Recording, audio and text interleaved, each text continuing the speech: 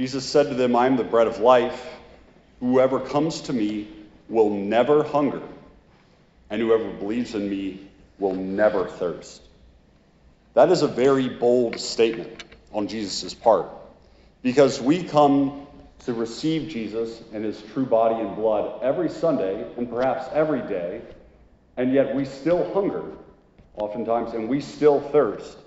And we express that hunger and thirst by the way in which we sin. And so I want to talk about how it is that Jesus is not a liar from our own experience, and particularly the way in which the church sees the Eucharist as the source and the summit of the Christian life, and how we sin against the Eucharist as the source and summit of the Christian life, but through the lens of how God gives manna to the Israelites. How God gives manna to the Israelites.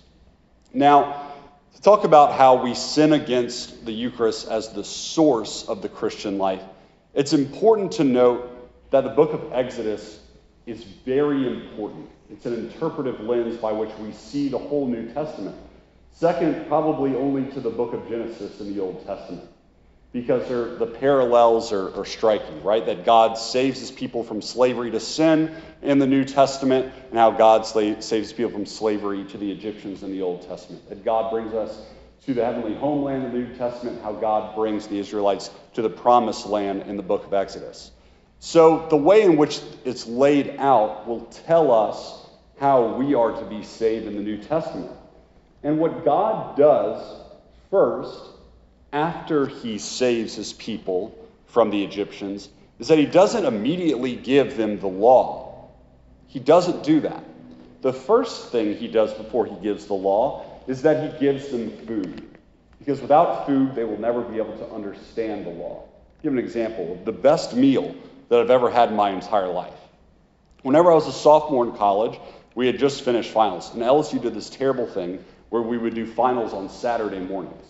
And so we had this Saturday morning final, and impulsively, after being strung out the whole week, being stressed, me and two friends decided that immediately after, we would take all the food out of our pantry and just drive to Mississippi and backpack for 4 days. And on the third day, by the time that our rations were low, it was lunch, and all we had was a bottle of Welch's jelly that you could squeeze. We had to pass it around and squeeze it into our mouths. That was not the best meal I ever had. But the best meal I ever had was the meal immediately after that.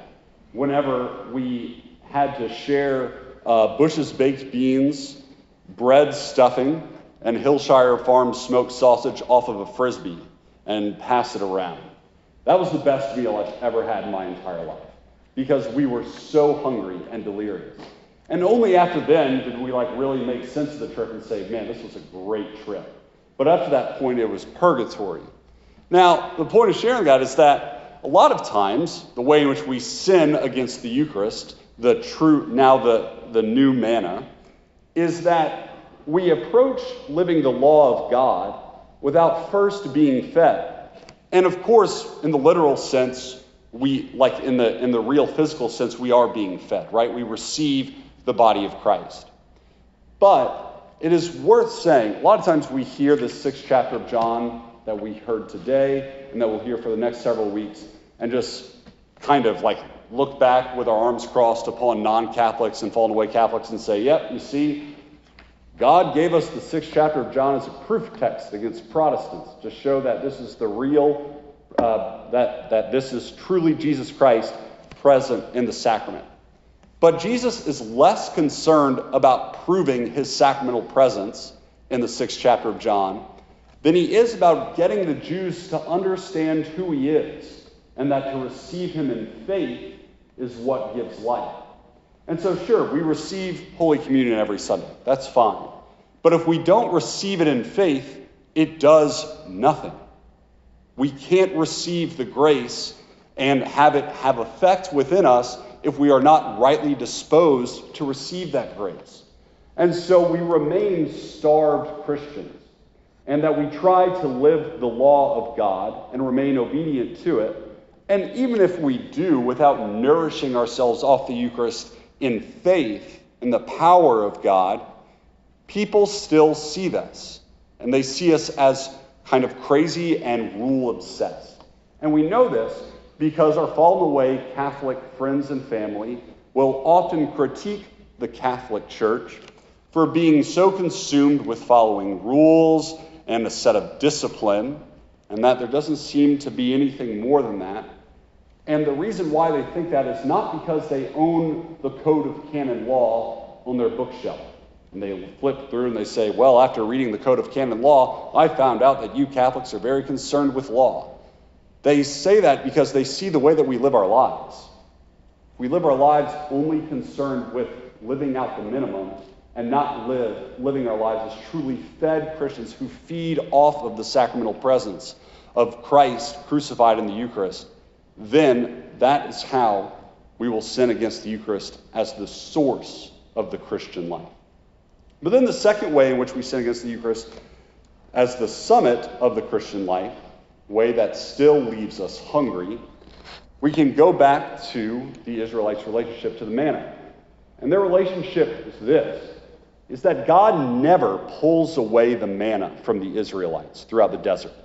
Never do the Israelites go hungry for lack of food. What the Israelites go hungry for is being bored with the manna.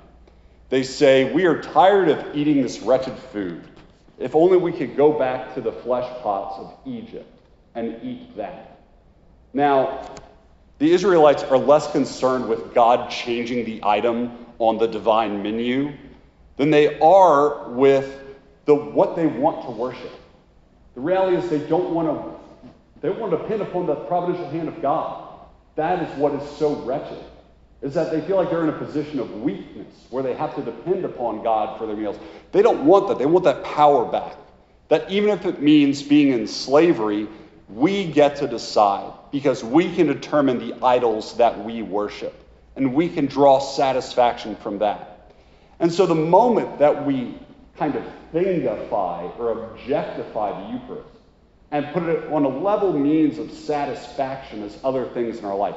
Sure, I've experienced consolation and comfort when I've received Holy Communion, but I also experience more comfort and consolation when I, indulge in vanity, when I indulge in lust or gluttony, or the comfort of greed.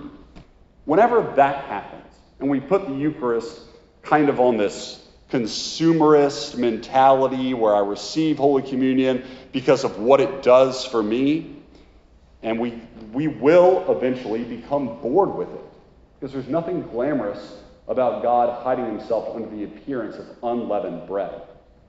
And when that happens, what God will do and what he does in the Old Testament, and the cure to both of these, maladies towards the Eucharist, is that God sends fiery serpents. God doesn't change the menu. He doesn't say all right, I've been giving you Popeye chicken sandwiches this whole time. Now you get the Chick-fil-A chicken sandwich, right? He doesn't do that.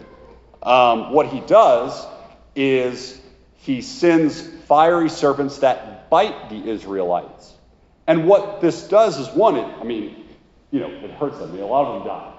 But it gets them out of this consumerist, selfish mentality. But God doesn't do that just for the sake of proving a point. What he does is that he asks Moses to take one of those serpents, put it on a pole, and then to gaze upon it. And whenever he does that, then the Israelites will be healed. And the obvious corollaries to that in the New Testament is that Christ is the one who now hangs on the pole, and that if we look upon him, we will be healed. And this is kind of the interpretive key that we need to have in our relationship with the Eucharist, is that a lot of times we get lost in our relationship with the Eucharist as just an object. Again, we thingify the Eucharist. And we don't look past the Eucharist to see the living Christ crucified who offers himself to us as a living person who demands a certain responsibility and so a response from us. No one can look upon the cross of Christ and not be healed, at least in the sense that no one can look upon the cross of Christ and not know that they have to give themselves as well back to the Father. No one can do that. And this is the way in which As Jesus says, whoever comes to me will never hunger, and whoever believes in me will never thirst. If we see in the Eucharist Christ crucified and his power, that he is able to forgive my sins, that through his death he gives new life, that through his resurrection he makes me capable of being like God. If I don't see that, then I will become bored with the Eucharist. I will. And I will hunger for something else and thirst for something else. Again, Christ is less concerned with simply the act of receiving Holy Communion than he is concerned with believing in him and his power whenever we do receive it. So that whenever we receive him, we will never hunger, and that believing in him, we will never thirst.